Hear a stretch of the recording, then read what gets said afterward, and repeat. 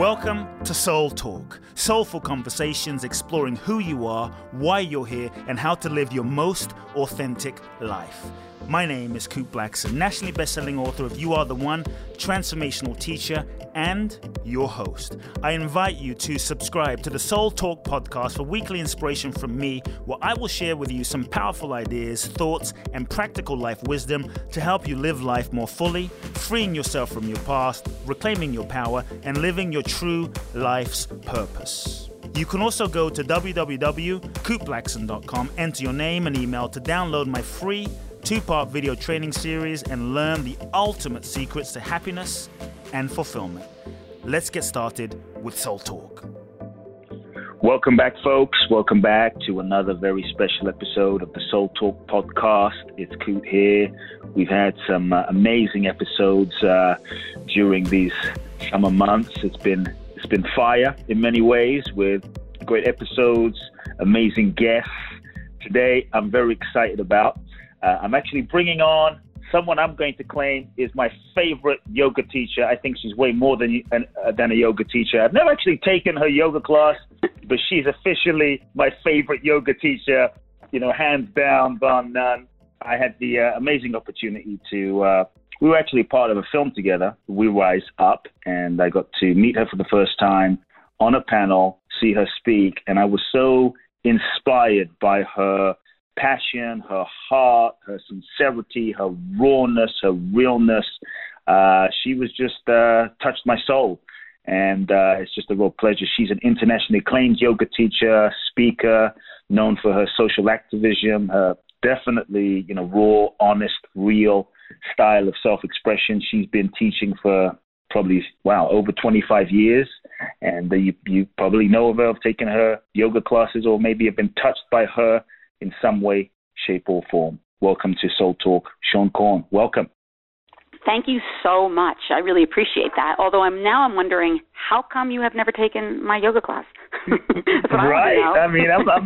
I'm wondering. You're my favorite yoga teacher, and I've never taken your class. But that says a lot, though. If you could be my favorite without me taking your class, just imagine if I take your class. I'm excited. You'll be in a fetal position. You'll see me. You're gonna see me. Well, I hope so. I look forward to that. That'd be awesome. Listen, it's so great to have you on. It was so really inspiring to meet you at this film premiere, We Rise Up in Park City at Sundance. I was just thrilled. I felt like I met a soul sister on the path, and just been excited to share you with everyone listening. And so for those that don't know, and I'm curious myself in terms of a bit about your path. I hear you've been teaching for 25 years, and so how did that path begin of yoga? I'm always curious. I grew up in this sort of spiritual field, and I'm always curious about how people got into spirituality, yoga, self-help, personal growth in some way. What inspired this trajectory into teaching and activism and speaking, and how did that begin? Well, I did not grow up in a family of spiritualists. I wish. That would have been really, really interesting and fun, challenging, I imagine.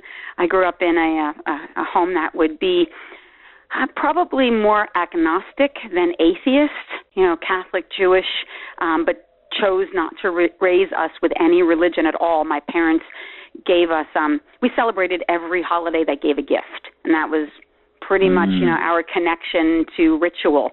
And so I did not have the opportunity. In some ways, it's challenging. In the other ways, it was really good. Not growing up with any kind of a model for spirituality left me really open to explore the different methodologies of spirituality without any prejudice attached to it, or fear or guilt or shame. And so I never had an inclination to go towards spiritual practice until I moved to New York City, which would be in 1984, and I was just around 17. I just graduated high school.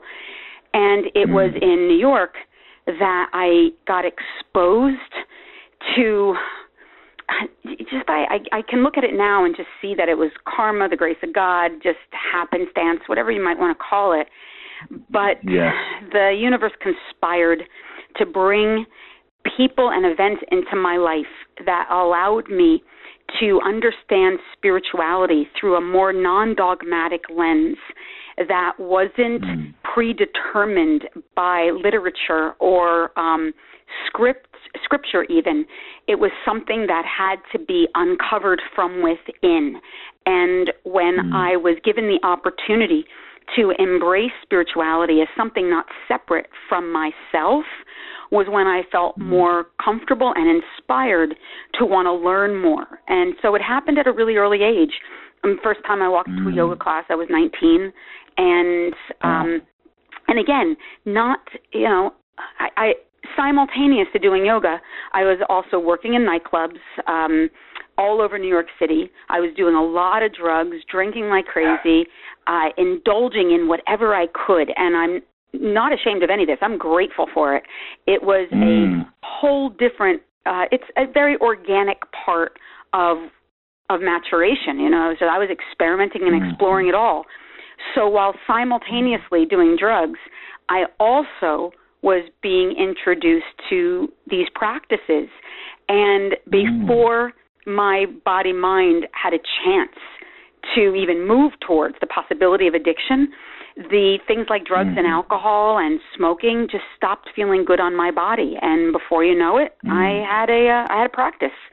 And, I often joke, though, I could have used, just a couple more years of, partying and inappropriate sex before I got on the path, because it all happened relatively early for me. So I lost a lot of missed opportunities, damn it. Damn it. You could have just scheduled this yoga thing for like 24, Absolutely, had I had known. But it happened very early. Gotcha. And so was there like a moment where, so you say it just happened organically? There wasn't like a moment where you just woke up and you were like, this is enough, or it just certain things just fell away? Like, what was that process like? Because I know there's some people that maybe are going down a path, and maybe they're struggling with addiction. So I'm curious if you could speak to those also who might be on a path where they know what they should do. That I should do yoga. I should, drink healthily, eat healthily. But they can't seem to stop going down certain paths or self-destructive behaviors. So speak to that as well, because it sounds like it happened naturally for you. But I'm sure there's folks that they can't seem to stop. And how did they stop?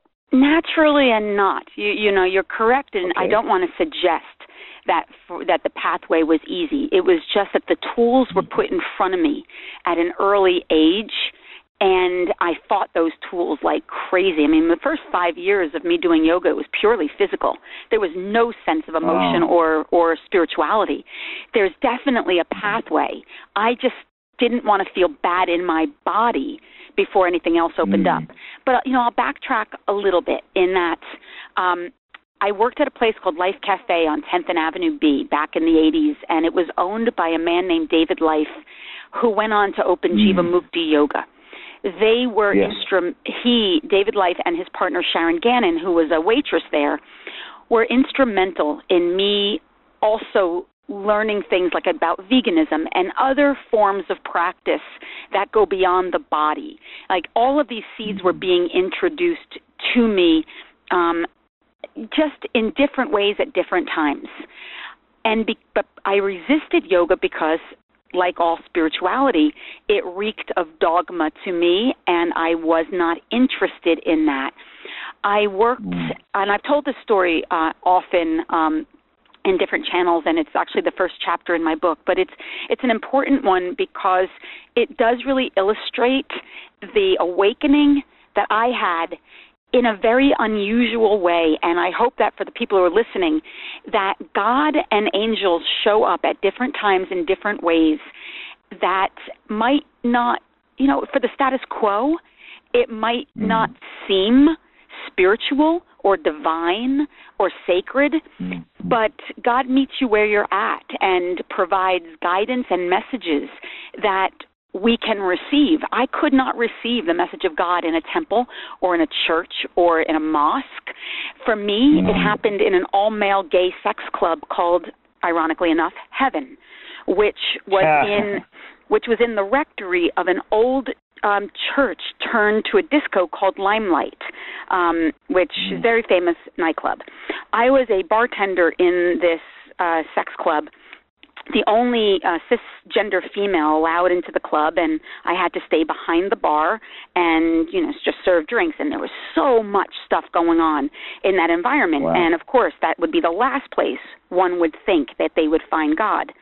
And there was a man who came into the club, Billy, an African-American man around 58 years old, who adored me. And Billy had been ostracized from his family, from his church, from his community when he came out as gay. And he had left where he lived, which is Ohio, to move to New York City to live out his truth. And Billy adored me, like I said, but he also had a lot of issue around my drug and drug use and my drinking, and would give me a really hard time about it. And I trusted Billy. He had been in the program, had issues with drugs and alcohol himself, and was very committed to the path of recovery. But, I'm still young, so I could care less about recovery. I'm just having fun. And I don't see Billy for about 3 weeks. And eventually, he comes back into the club. He crosses over the dance floor to see me. I reach over to grab him, to hug him. And he, as I do, I notice he has these open sores on his neck and on his shoulder, one on his cheek. And I pull away, and I said, "Oh, my God, Billy, what the hell's on your neck?" And he touches one of the sores, and he says, "They're symptomatic of my disease." And, I hesitate because I know exactly what he's about to say, but I'm too young, to handle what's about to happen. And so I say to him, "What disease?" And he says he has AIDS. Now, at that time, there's probably 40,000 reported cases. Now there are 40 million. And even though I worked in an all-gay sex club and, thought I was sophisticated, the moment I heard AIDS, I recoiled because of my own ignorance. And the moment I recoiled, I felt all this shame, and I saw this look of hurt on Billy's face, and I said, "I'm sorry." And he asks me if I want to know more about his disease or about the disease, and I said, "Of course." And he explained to me how he thought he got it, how he thought I could contract it. I asked him, could I get it if he cried on me, kissed me, and on and on. And after, I had asked all these questions, I asked this final question, which was, what's going to happen? And I remember Billy looking at me and saying that he said, "I'm going to die." Just like that, "I'm going to die." And I asked him if he was scared, and he said that he wasn't because of his faith in God. And when he said faith in God for the second time that night, I recoiled. And so Billy this time laughed, and he said, "Sean, don't you believe in God?" And I said, "No, I don't." And I explained to him growing up in an atheist family, and, I had these strong superstitions around God. I always thought God just kind of showed up when you fucked up and you were getting punished. And I decided that if this patriarchal figure that seemed to loom so heavy in the lives of people was so dogmatic and judgmental, then I wanted nothing to do with this. So Billy says to me, "Do you want to see God right here?" And I look around the club, they're dancing and making out and half naked and hanging on the walls and straps. And I laughed and I said, "Yeah, you show me God here." So he points to Danny the Wonder Pony. And Danny the Wonder Pony was this white guy that used to come into the club all the time, butt naked, except for a pair of chaps and a saddle. And for $1, you can climb on on Danny's back, and he would trot around the dance floor, and you can hit him with a switch. And Billy said, "God's right there."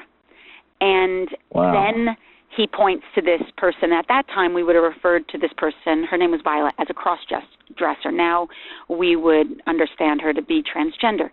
And Billy points to this, to Violet. And Violet was like 6'6", wore like a light blue house dress, sensible shoes, a gray wig, and a veil. And Billy says, "God's right there." Then Billy points to two men like wearing business suits in a booth, and they look like two straight guys, like my brothers, and they're arguing playfully. And Billy said, "God's right there." And then Billy turns to me, and he takes my hand, and he puts it over his chest, right over his heart. And then he takes his hand and puts it over my chest. And he looks me right square in the eyes, and he says, Sean, God's right here. He said, I'm going to tell you something, and I hope you remember this the whole of your life. Ignore the story and see the soul, and remember to love. You'll never regret it. And from there, he went on to say to me that everything that's in this club is a story. Everything. It's not who we are, that we're here to learn. We're here to open to love, and the rate in which that happens is between each soul and the God of their own understanding. And that the judgment is only within ourselves. But we're not our color, we're not our sexuality, we're not our trauma, we're not our alcoholism. These are aspects of our experience, but they're not who we are. And the more in which we can peel back the layers of illusion and see each other from as the evolving souls that we are, and the love that we've always been, that we will all know peace, we will all know connection, and which in time I would come to understand as yoga. So this was my first introduction to seeing the God within, and that everyone was here to awaken to what this love is, and that there was a pathway designed for each soul that teaches them to embrace the God within themselves.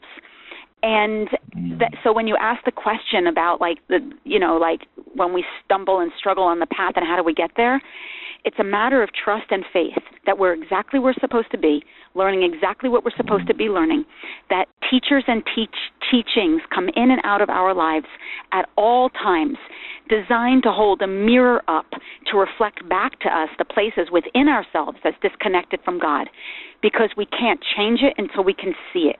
And so until we can see it, then we can begin to activate the tools that can help us to move towards healing. And so anyone who's listening, that this path is challenging, that often we use substances, TV, shopping, sex as a way to numb ourselves from the bigger feelings and from the ways we feel disconnected. So if we can learn tools to help us to sit in the discomfort, to learn to tolerate the sensations in our body that we want to run from, we will be able to begin the process of healing and awakening to the God within ourselves and within all. I love it. Deep. I'm digesting what you're saying.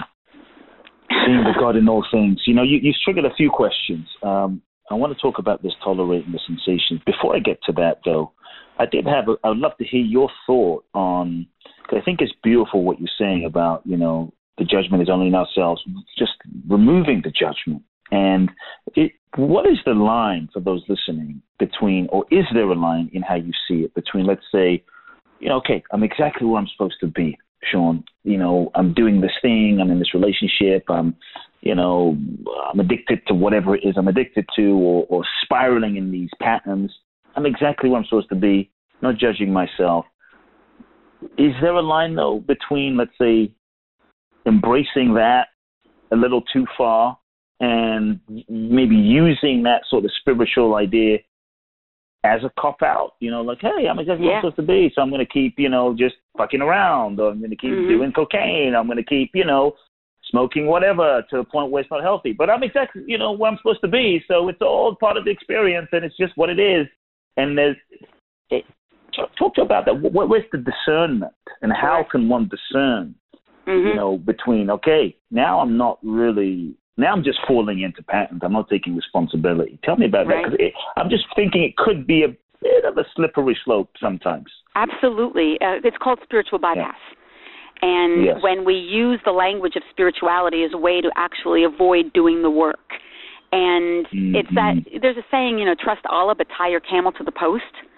You still got to do the work. And so when I say that you're exactly where you're supposed to be, in the path that I follow, it's like life happens. You can't change what is, but you can change your perception. So if someone is dealing with alcoholism and if they're actively in their acting out, if they are committed to deception, to betrayal, to whether they're betraying themselves or someone else, but if they're in the shadow and they're committed to that path, the end result is always going to be pain and suffering. That's a choice. Yes. One can stay in that choice, or they can recognize this moment is happening. This is where I'm at. It is not bringing me joy, happiness, or integration.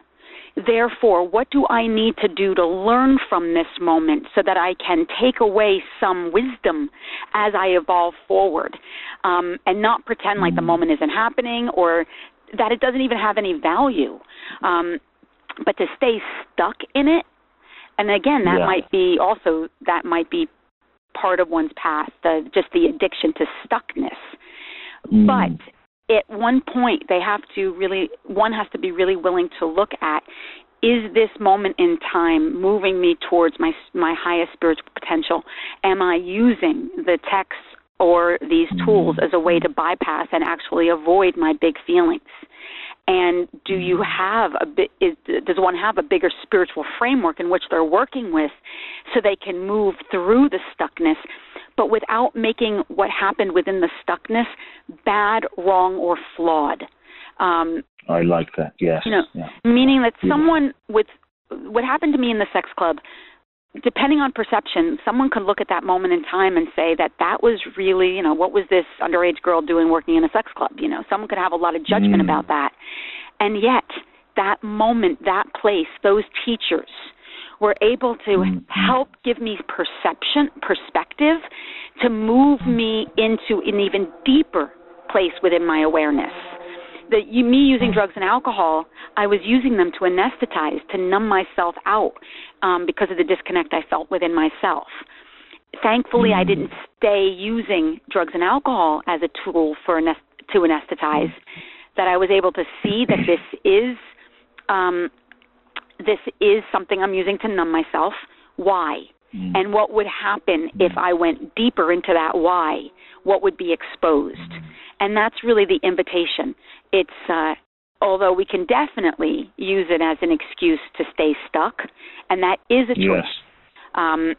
But my hope is that anyone that's listening recognizes that we are here to learn what love is, that we are here to awaken to the power and the potential of that love from within, and that life itself is the educational process that brings us towards that awakening. So the shadow is not bad. It's opportunity for awareness. I love that. The shadow is not bad. It's opportunity for awareness. Yeah. Actually, as you were talking, I was circling this word awareness, and I think that's key. It's going through whatever you're going through with that awareness as you're going through it. It's being conscious.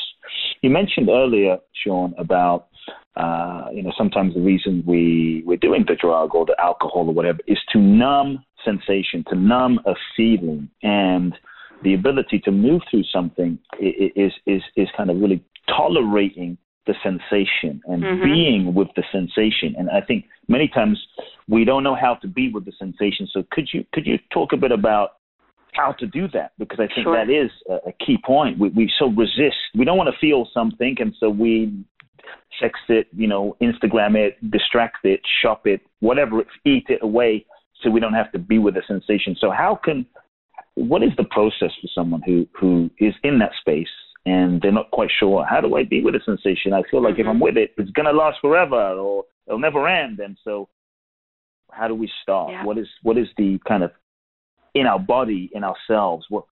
How do we do that? Well, to take it back to yoga, the word yoga itself is defined as to come together and make whole, and it recognizes that there's no separation between anything, that everything is connected, and that includes the mind and the body. Everything we think, feel, or experience has an effect on our cellular tissue. Our biology is impacted by our psychology, and all the events in our life, including historical, ancestral, and cultural trauma that has influenced us even in the unconscious. So now trauma means is anything that overwhelms our capacity to cope and leaves us feeling helpless, hopeless, out of control, or unable to respond. What might be traumatic for me might not be traumatic for you, and vice versa. There's shock trauma. Those are those unimaginable events, one-offs that can cause PTSD, murder, rape, finding out a partner has betrayed you, war. But there's also developmental trauma. And we often minimize developmental trauma because it doesn't seem traumatic enough. But that could be divorce, death of a loved one, bullying, for example. In the moment of trauma, especially when we're children and we don't have words to express our big feelings, chemicals release from the brain and flood into our body. We're put into fight, flight, freeze, or collapse.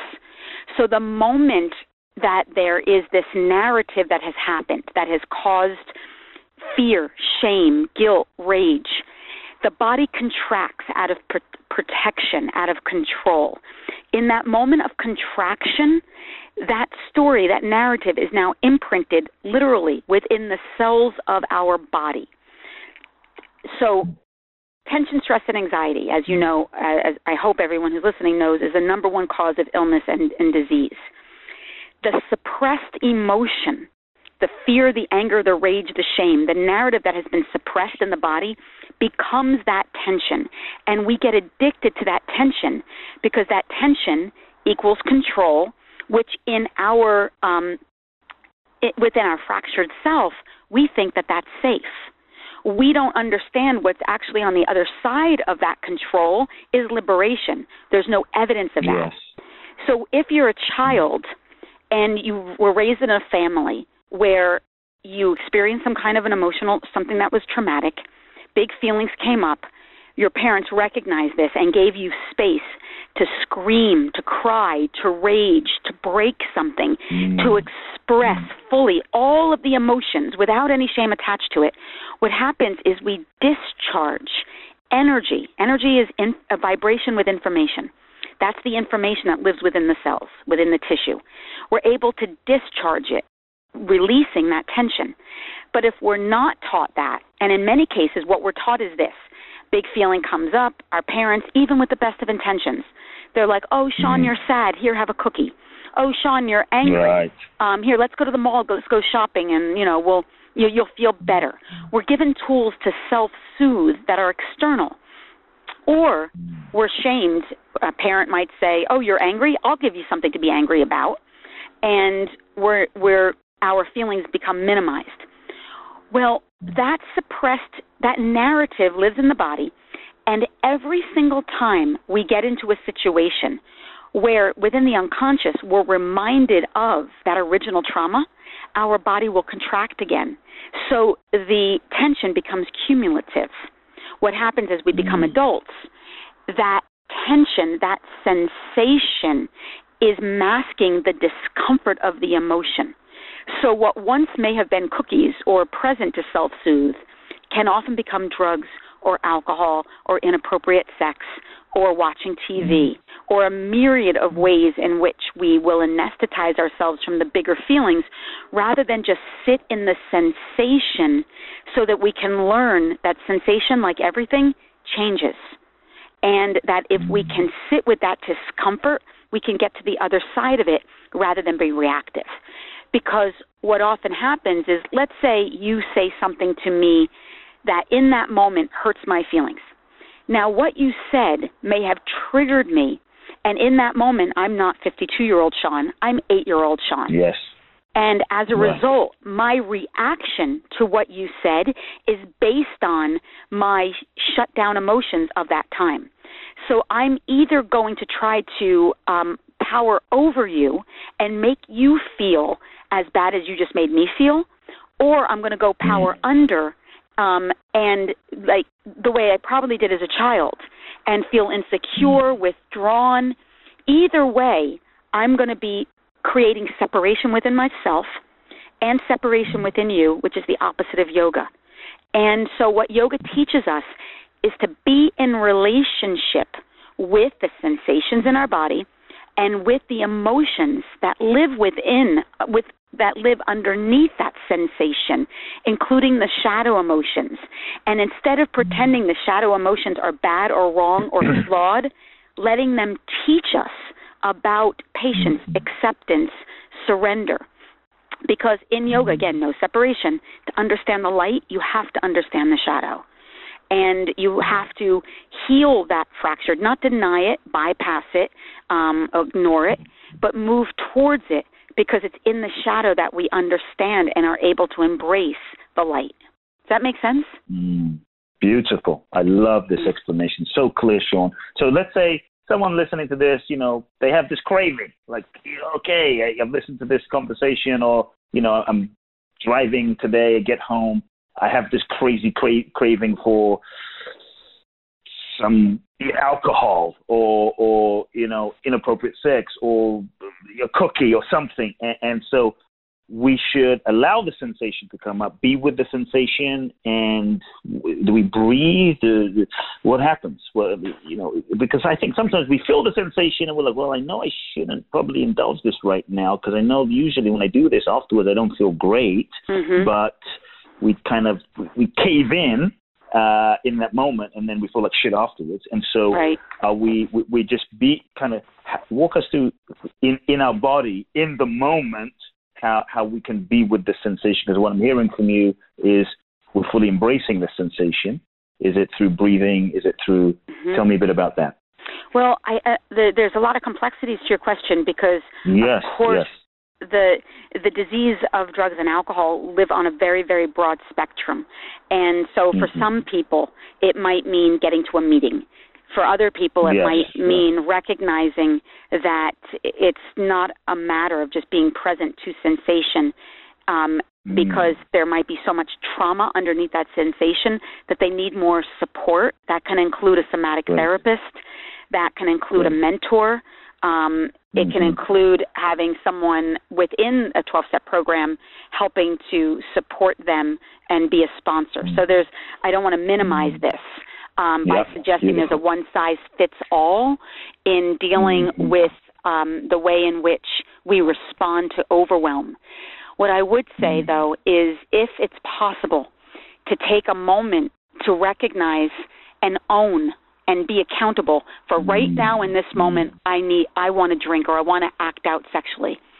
Is something else going on within myself that I cannot tolerate that is leading me to make this choice in this moment?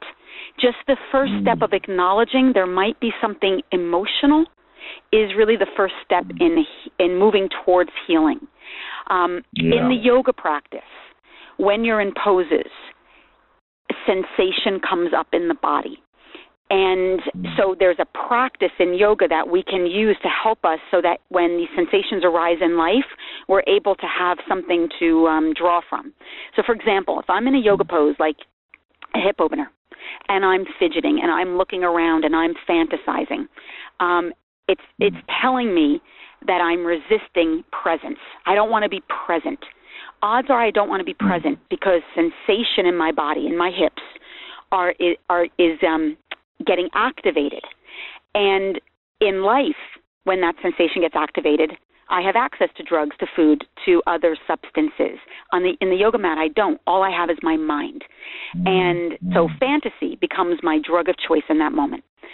So I know that there are tools in the asana practice to get me present, which is breathe.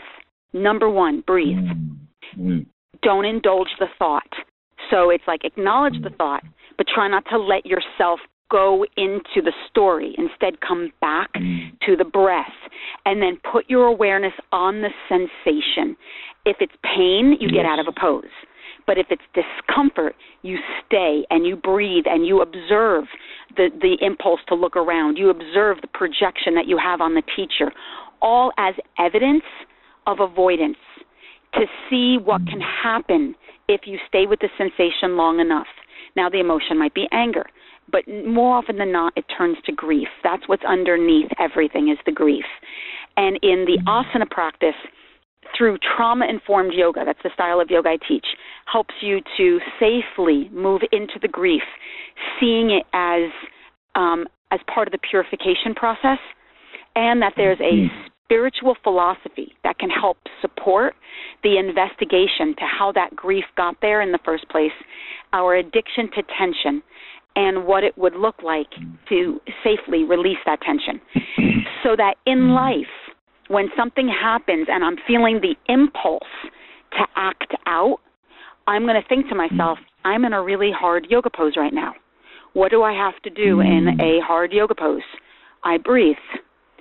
I try not to indulge the impulse or the addiction. Instead, I get into present time and notice the anxiety that is coming up, the overwhelm that I am feeling. If I backtrack it, it's going to be attached to trauma. That in that moment they're triggered, they're having an unconscious traumatic response to something, and their body wants to change the discomfort through the habit or the addiction that they've relied on. So the program, somatic or any other kind of therapy, yoga practice, meditation practice, these are a few of the many tools that are available to help people get into present time so that they can acknowledge, I am at my edge right now. I am at capacity. Yes. I want to pick up that drink, but instead I'm going to call my sponsor. I'm going to take a breath before I do so that I'm not reacting to the overwhelm and instead responding to the trauma that lives in the body and be more willing to take seriously the unconscious pain that is imprinted in the body. And now, in the same way I inherited my curly hair and my blue eyes, is the same way I inherited from my grandparents, from their grandparents, my bias, my prejudice, my internalized isms, whatever they may be, their trauma, their sexism, their genderism. That all lives within my body, and it comes out in different ways when I'm not in present time, when I'm scared or frightened or overwhelmed. So the more that we can really respect that this information lives in the body, we can recognize that there's tools so that we don't act out in the moment, and so that we can sit in the discomfort and unpack the root of the trauma so that we can heal it. Beautiful. Beautiful. I love it. Deep wisdom there. Sean, you just actually, I thought of a question just now. It was definitely not on my plan to ask. I'm hoping I can, because I think, as a yoga teacher, I think you'll have some perspective as I'm hearing you talk about trauma, the body, stress. I think it might be relevant for some folks listening, especially now, with, I've seen such a increase in, let's say, marijuana use today. And cannabis, marijuana stores proliferating, live in California. And so I'm curious from your perspective, and you providing, as a spiritual teacher as well, providing guidance to kind of folks listening in, just your thoughts on marijuana use, your thoughts on, as your observation as a yoga teacher, how you feel about the use of marijuana. I know a lot of folks that use it. I know folks that don't use it. I personally don't. No judgment either way. Everyone has their own path. But what are your thoughts on the impact of marijuana use on the body, on the brain, on the nervous system, on someone's spiritual development? There's one camp of folks I know that's like, oh, it's an enhancement to your spiritual development. Some folks are like, no, it impedes your spiritual development. And so just from an objective standpoint, could you provide your guidance to the sincere, you could say, spiritual seeker, yogi listening in, as to what's your guidance as a teacher to your students? Well, I'm sober in my life and have been for many years by choice, not by necessity, which is a difference. In that I'm not an addict. My chemistry is such that if I wanted to drink, it would not impact me, except, of course, I'd get drunk, but it wouldn't be something chemically in my body that I would move towards addiction. It's just not who I am. I chose at a very young age not to indulge in drugs, alcohol in any capacity, because I don't want to alter my own brain chemistry to change the way I feel, to avoid feelings. I'm a dissociator by nature because of my own trauma. And so I would use drugs, alcohol, sex as a way to disengage, dissociate, and not feel. I would use these substances as a way to numb out in a way that I feel most, not all, but most people do and would. And so I don't advocate for drug use in any capacity. I mean, it goes down to even in my diet. I'm a vegan in my diet. Processed foods, it's like there are so many different ways that chemicals stop us from really being present to our feelings. And so I'm not an advocate for it. And yet at the same time, if I were to use drugs like marijuana, for example, and I wanted to use it to open those channels spiritually, I would do it. It would be very mindful, in a ritualized capacity, setting intention, where it was a part of my spiritual practice in that moment. In the same way I did, I've done ayahuasca, and now ayahuasca, it's intense, and I did it as it took me 2 years of, in some ways, purifying myself, getting really clear on what my intention was, working with shamans in that moment to help move me through that practice. Then the time I've done it twice, there was years in between. And if I ever choose to do it again, it would be years from now because I would do it with intention, not recreational, not in any way flippant. And so I would feel the same way for me about marijuana or mushrooms or any kind of, I wouldn't advocate at all for any kind of a drug that was made chemically. But a plant-based drug, I would think it in terms of if you're using it for spiritual depth work, it has to be done in a way that is mindful and intentional.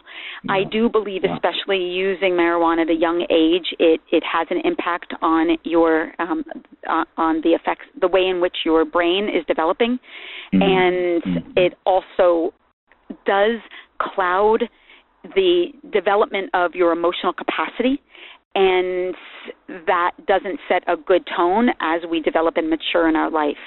And so I'm not an advocate for marijuana use at a young age. At the same time, people are adults. They can do whatever the hell they want. And if they're looking for depth and clarity in their life, to me, try it sober, because it is so uncomfortable.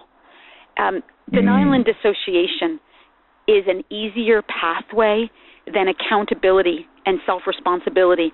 And I think that having to really look at yourself in the most sober, literal and figurative light forces you to have to really get clear of the ways in which we negate ourselves, self-beat, and that's the way in which we heal.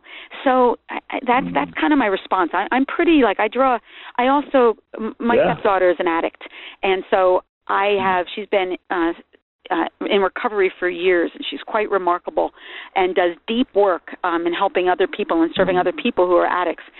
So my partner and I, for the last pretty much 20 years of our life, have walked side by side deep with someone that we love in addiction, and see the challenges that families have to go through, what individuals have to go through in order to deal with the trauma, the deep feelings.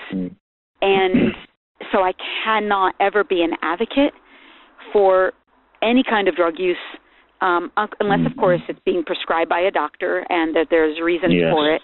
Although I do come from the philosophy of educate, don't medicate, but in some cases it's necessary, and I support and value that. And at the same time, I feel that we're too quick to move towards anesthetizing, because we're from a culture that thinks the shadow is shameful or bad, rather than sit with our jealousy, sit with our anger, sit with the grief, because it's what's going to teach us about love, acceptance, and most importantly, empathy. Because if I'm numbing myself out, then I stop caring about my own vulnerability. And if I don't care about mine, I can't care about you. And that's what creates separation. That's what creates these divisions that are causing so much disruption in our culture. Beautiful. A willingness to feel, a willingness to feel, even if it's raw, even if it's uncomfortable. Yeah. I mean, do you feel the same way? Yeah, no, I love what you're saying about it. If I numb my own vulnerability, then it makes it harder for me to feel your vulnerability, and that really does create the separation. And so it really does start there. But in terms of vulnerability, you've been teaching for 25 years, which is remarkable. I think it's amazing. You've been different ways, different explorations, different expressions. So as a teacher, now I'm curious, as a fellow teacher, and I'm sure there's many folks listening in that are aspiring yoga teachers, healers, Reiki practitioners, energy workers, speakers, transformational teachers, so to speak, in their own respective ways. One of the things I see that tends to stop people from sharing their gifts with the world, writing a book, you have a book coming out, which I'm really excited to read myself. Comes out September the 3rd, Revolution of the Soul, Awaken to Love Through Raw Truth, Radical Healing, and Conscious Action. Really looking forward to reading that. But I think one of the reasons that I think people don't put their gifts out is because they're afraid, at least I observe, of what you're going to think of me, what other people are going to think. And we're seeking, validation and approval. And I think it often freaking hijacks people from sharing their gifts with the world. And I see so many friends and family members and clients not put themselves out there in the world out of this fear. And I'm curious, in your path, Sean, did you face that sort of need for external validation? How did you deal with it? What do you do? Do you still feel it? And how did you move through it? Because to me, as when we were at the We Rise Up premiere, and I saw you on stage. We were both on stage. I was really just inspired by your presence. You were just being, at least in my observation, I think I connected with you because you were just being just wholly Sean. And it was so refreshing to see someone just fucking being themselves, and it just felt like it gave people around in the space permission to just be more of who they are. So how did you get to that point, and how does someone move through their own issues around approval and validation and putting themselves out there into the world and being visible and being seen? Sure. Now, first, as a reminder to the people listening, I've been doing yoga since 19, in therapy since 19. I'm 52 and have been committed to doing deep inner work with different mentors and teachers through the whole of my life. So if I show up seemingly in my authentic power, it's because I am on a path, have committed to that path, and have worked tirelessly to develop the self-confidence that often blocks us from our light. And so what you see is, I think, representative of hard and continued deep work. Yes. I believe that self-esteem is a pandemic, or low self-esteem is a pandemic within our culture, that our culture has been designed to keep us feeling powerless. And because I believe that God is within, I believe that God is truth and love that exists within, that everything that we need to know is already inside of us, the articulation, the wisdom. The only thing that blocks us from our intuition and from this, and from trusting this inner knowing, is self-esteem. And so the work is to reframe our narratives, see a bigger spiritual picture to why things happen as they do, and begin the process of healing it. Like I said, you can't change what is, but you can change your perspective. So I can recognize, like I had trauma as a child. I can't change that event or those events, but I can see that that event, as it was, also taught me acceptance. It taught me resilience. It taught me bravery, courage. And I can later on in life look at that moment and find gratitude for what was without condoning the event, but to find gratitude and cut that cord that leaves me stuck in that narrative that I'm a victim. But this takes years.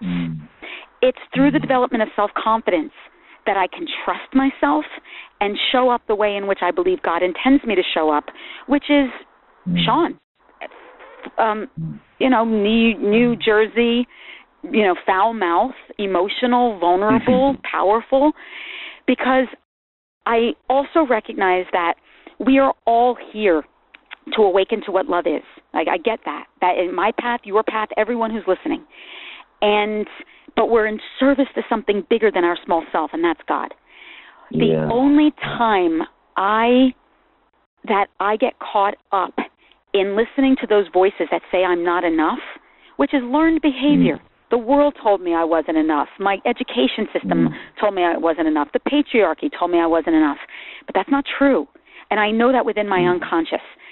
If I go out into the world with the intention to please you or to please your listeners or to make my students happy, then that's coming from a place of codependence, meaning my self-esteem is dependent upon whether or not you or your listeners or my students like me as an ego.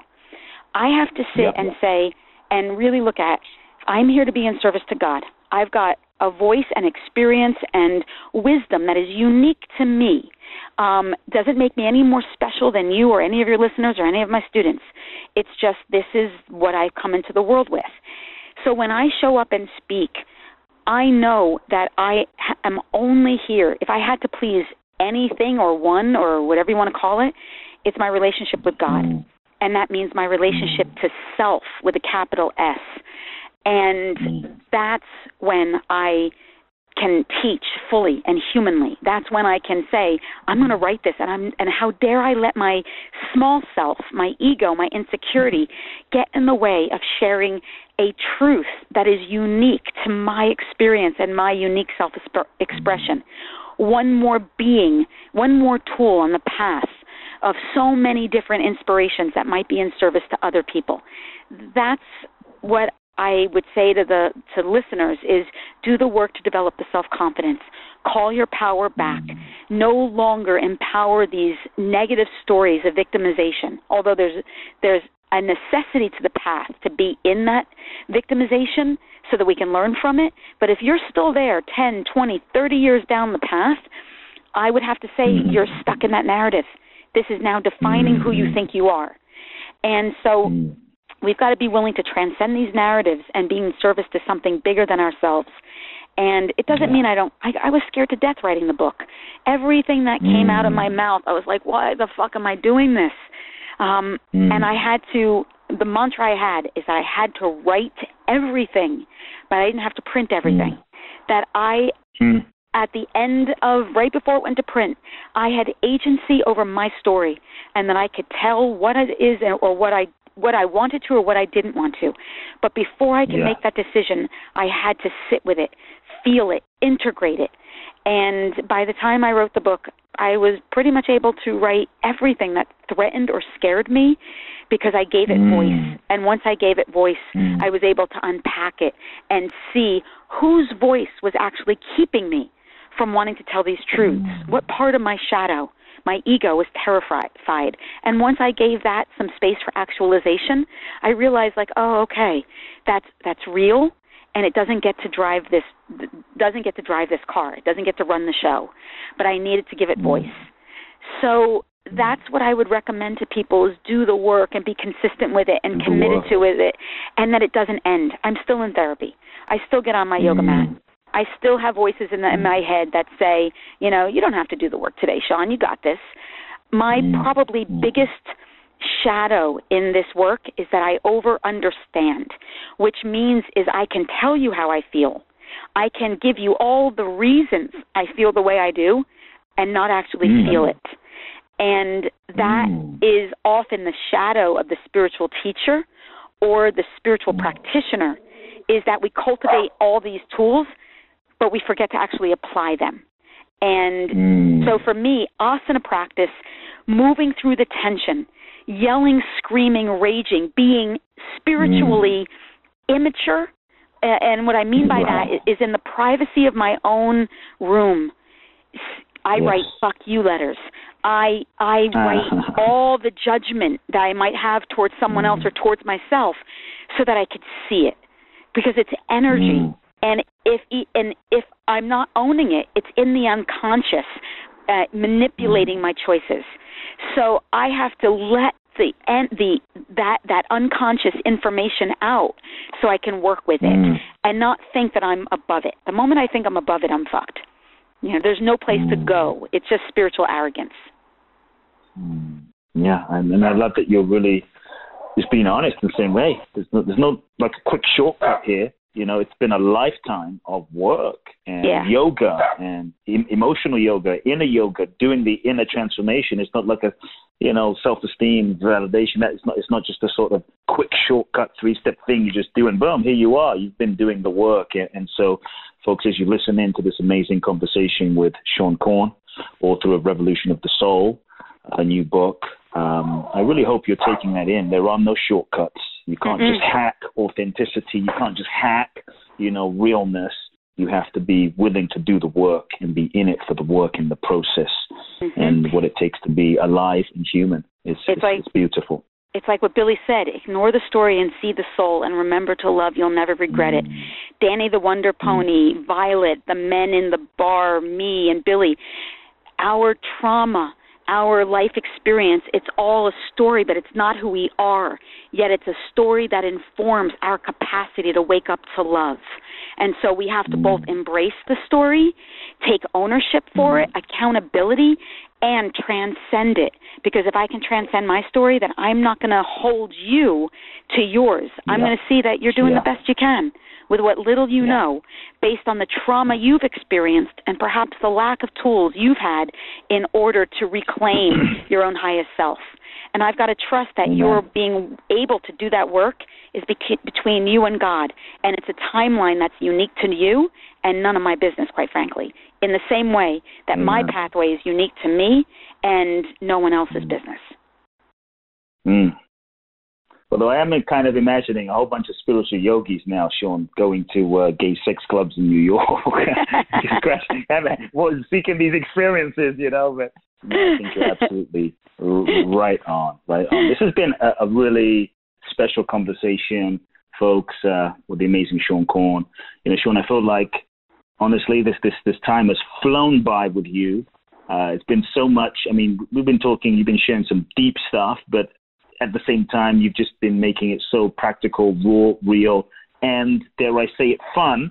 I'm having a ton of fun listening to you at the same time, talking about trauma and dealing with your shadow and doing the deep work. It's been a lot of fun, honestly. And so just thank you for being so generous. I do have one final question for you. Sure. And it's just, I just want you, you've shared a lot in this time together, but as you reflect on everything you've been through in your life, and I'm sure you've shared many of these lessons and life lessons in your book, I would love for you to just look at, like, if there were 3 key life lessons, and, on a given day, tomorrow you may have 3 different ones, but if there were 3 of what you feel would be the most important lessons that you could distill into 3 key points that you would share with, your kids, grandchildren, the next generation that you feel would evolve the next generation the most, I would love for you to share that with our audience today. What are the 3 most important life lessons that you'd pass on to the next generation from your life that you've learned?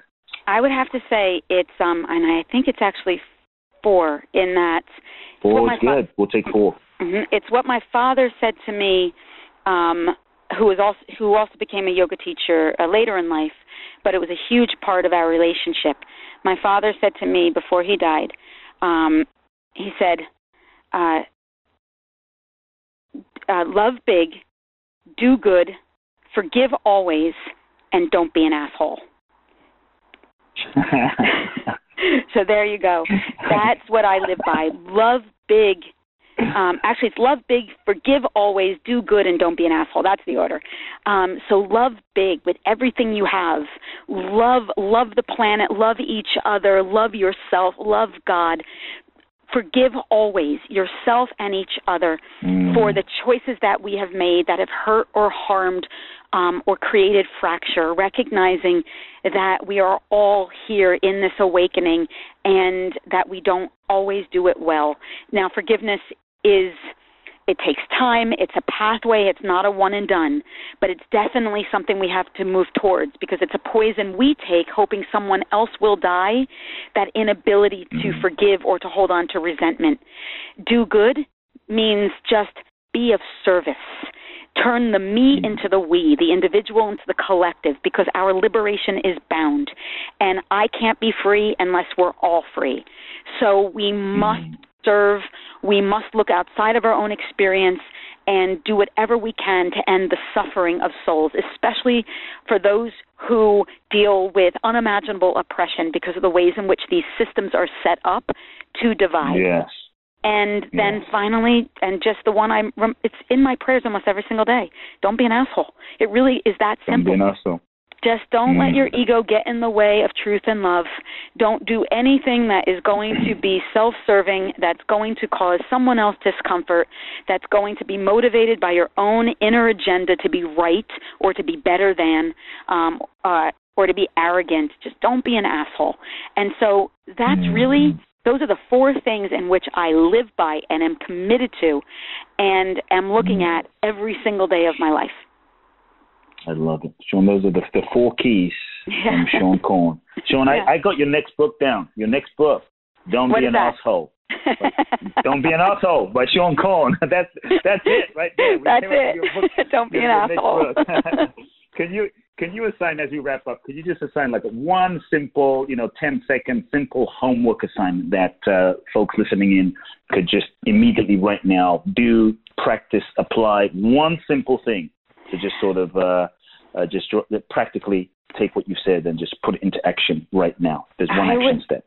I would have to say, because it's how I live my own life, and it's actually, if it's okay, I'd like to lead them through something really quickly. Please, is that cool? Please. Yeah, let's do it. If you're listening, and you're not driving in your car, like if you're at home, I want to invite you to close your eyes for a moment, sit up tall. You're going to take a very deep breath in, and then exhale it out.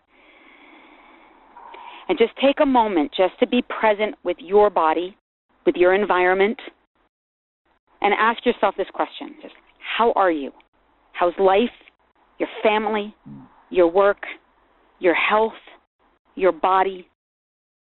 Are you in a place right now where you are nurturing and nourishing yourself, where you are inspired and excited about life and your creative response to the world in which you're a part of? Or are you in a place right now where perhaps you're just a little off the wagon, where you've been indulging in substances or relationships that are imbalanced or out of harmony to who you really are, disconnected from your own emotions, without any judgment, just an acknowledgement of if you're in a place of energetic abundance or some retreat or withdrawal. And then place your palms into namaste, if you can. And then we call in the God of our own unique understanding, be it your higher power, the creative consciousness, Mother Earth, or the Holy Mother herself. And to this grace we ask, may our life, may our practice be a commitment to heal body, mind, and spirit. We ask, may we step into that sacred world behind our eyes, letting go of human interpretation. May we embrace divine perception, which is infinite and limitless. We ask, may we transform our resistance into surrender, our judgment into understanding and compassion, and most certainly, dear God, our fear into faith. And may faith be the quality of being that moves us forward on our path with an open heart and an open mind. We take this moment to give thanks for our bodies, for our breath, and for these tools, these resources that are accessible to us. We ask for the strength to use them. We ask for the willingness to cultivate more mentorship and guidance. We ask for patience and acceptance as we move forward, stumbling often on our path, trusting fully and completely the wisdom that is within that'll guide us back home to the truth and light that is already within our own ever-evolving consciousness. We ask that as we grow, as we evolve, as we remember who we are, may we serve and do whatever we need to do in order to create a world that is free and fair and equal and safe and resourced and peace-filled for all beings everywhere. In the name of that gratitude, in the name of that peace, in the name of that commitment to do the inner work to heal. Take another very deep breath in. Exhale it out. Place your fingertips to your third eye center, and in your mind's eye, say, may I know the truth. Bring your fingertips to your lips and say in your mind's eye, may I speak the truth. And then bring your fingertips to your heart center and say, may I feel it. May I embody it. May I own it forevermore. And remember completely and fully who we are to each other and who we are to God, which is love. Amen. Blessed be and namaste. Amen. Sean, thank you so much for, just being who you are, for the blessing. We're all, I know I'm digesting it. Thank you for sharing yourself, just your love, and just being a magnificent expression of the divine. Thank you for coming on Soul Talk. And what's the best way people can find out about I know you have a book coming out, Yep. Revolution of the Soul. Folks, I want to invite you to check out Sean's book, Revolution of the Soul. Check out her work. But what's the best website people can find out about you, your work, your events, your schedule? SeanCorn.com. They can find out all sorts of stuff. If they go to revolutionofthesoulbook.com, they can download the first chapter as well as the intro, and they can also get for free 7 short videos that have prayers and meditations in them. Plus, they can also enter to win 30 hours of DVD content that's downloadable, including lectures and practices. So revolutionofthesoulbook.com would probably be like a good place to go to get all sorts of free stuff. And then my website to find out, where I'm teaching. I'm going to be going on a book tour, and all that good stuff. And also awesomeatintotheworld.org if they want to learn about how to get involved in the trainings that we do to bridge the gap between yoga, transformational work, social justice, and conscious action. Beautiful. And we'll put all of these amazing links in the show notes, SeanCorn.com, revolutionofthesoul.com, and offthemat.org. We'll make sure that's all in the show notes. Sean, once again, namaste. Thank you so much. Folks, as you listen in, hope you've been taking lots of notes. This episode was true fire for the soul, inspiration for the soul. Please do download this episode, subscribe to Soul Talk. Make sure you share today's episode with everyone you love. Let them know you had an amazing time with the amazing Sean Corn. Check out her book, Revolution of the Soul. Send me an email, CoopBlackson@CoopBlackson.com. I would love to know your key takeaways from today's episode. I'd love to hear from each of you. I love receiving your emails and staying connected with you. And I'm really looking forward to connecting again in the next episode of Soul Talk. Love now. If you've enjoyed this episode of Soul Talk, please do share the podcast with all of your friends. Let everyone know, and make sure you download Soul Talk today. I'm looking forward to next week, where I'll get to share more inspiration with you. Meanwhile, follow me on Facebook, Instagram, or social media. You can find out more about my work at www.coopblackson.com. If you feel ready to take your life to the next level, join me at my exclusive event in Bali, www.boundlessblissbali.com, where you can find out more and apply. Also, make sure to remember to download my free 2-part video training series and learn the ultimate secrets to happiness and fulfillment at CoopBlackson.com. Sending you all big hugs and love now.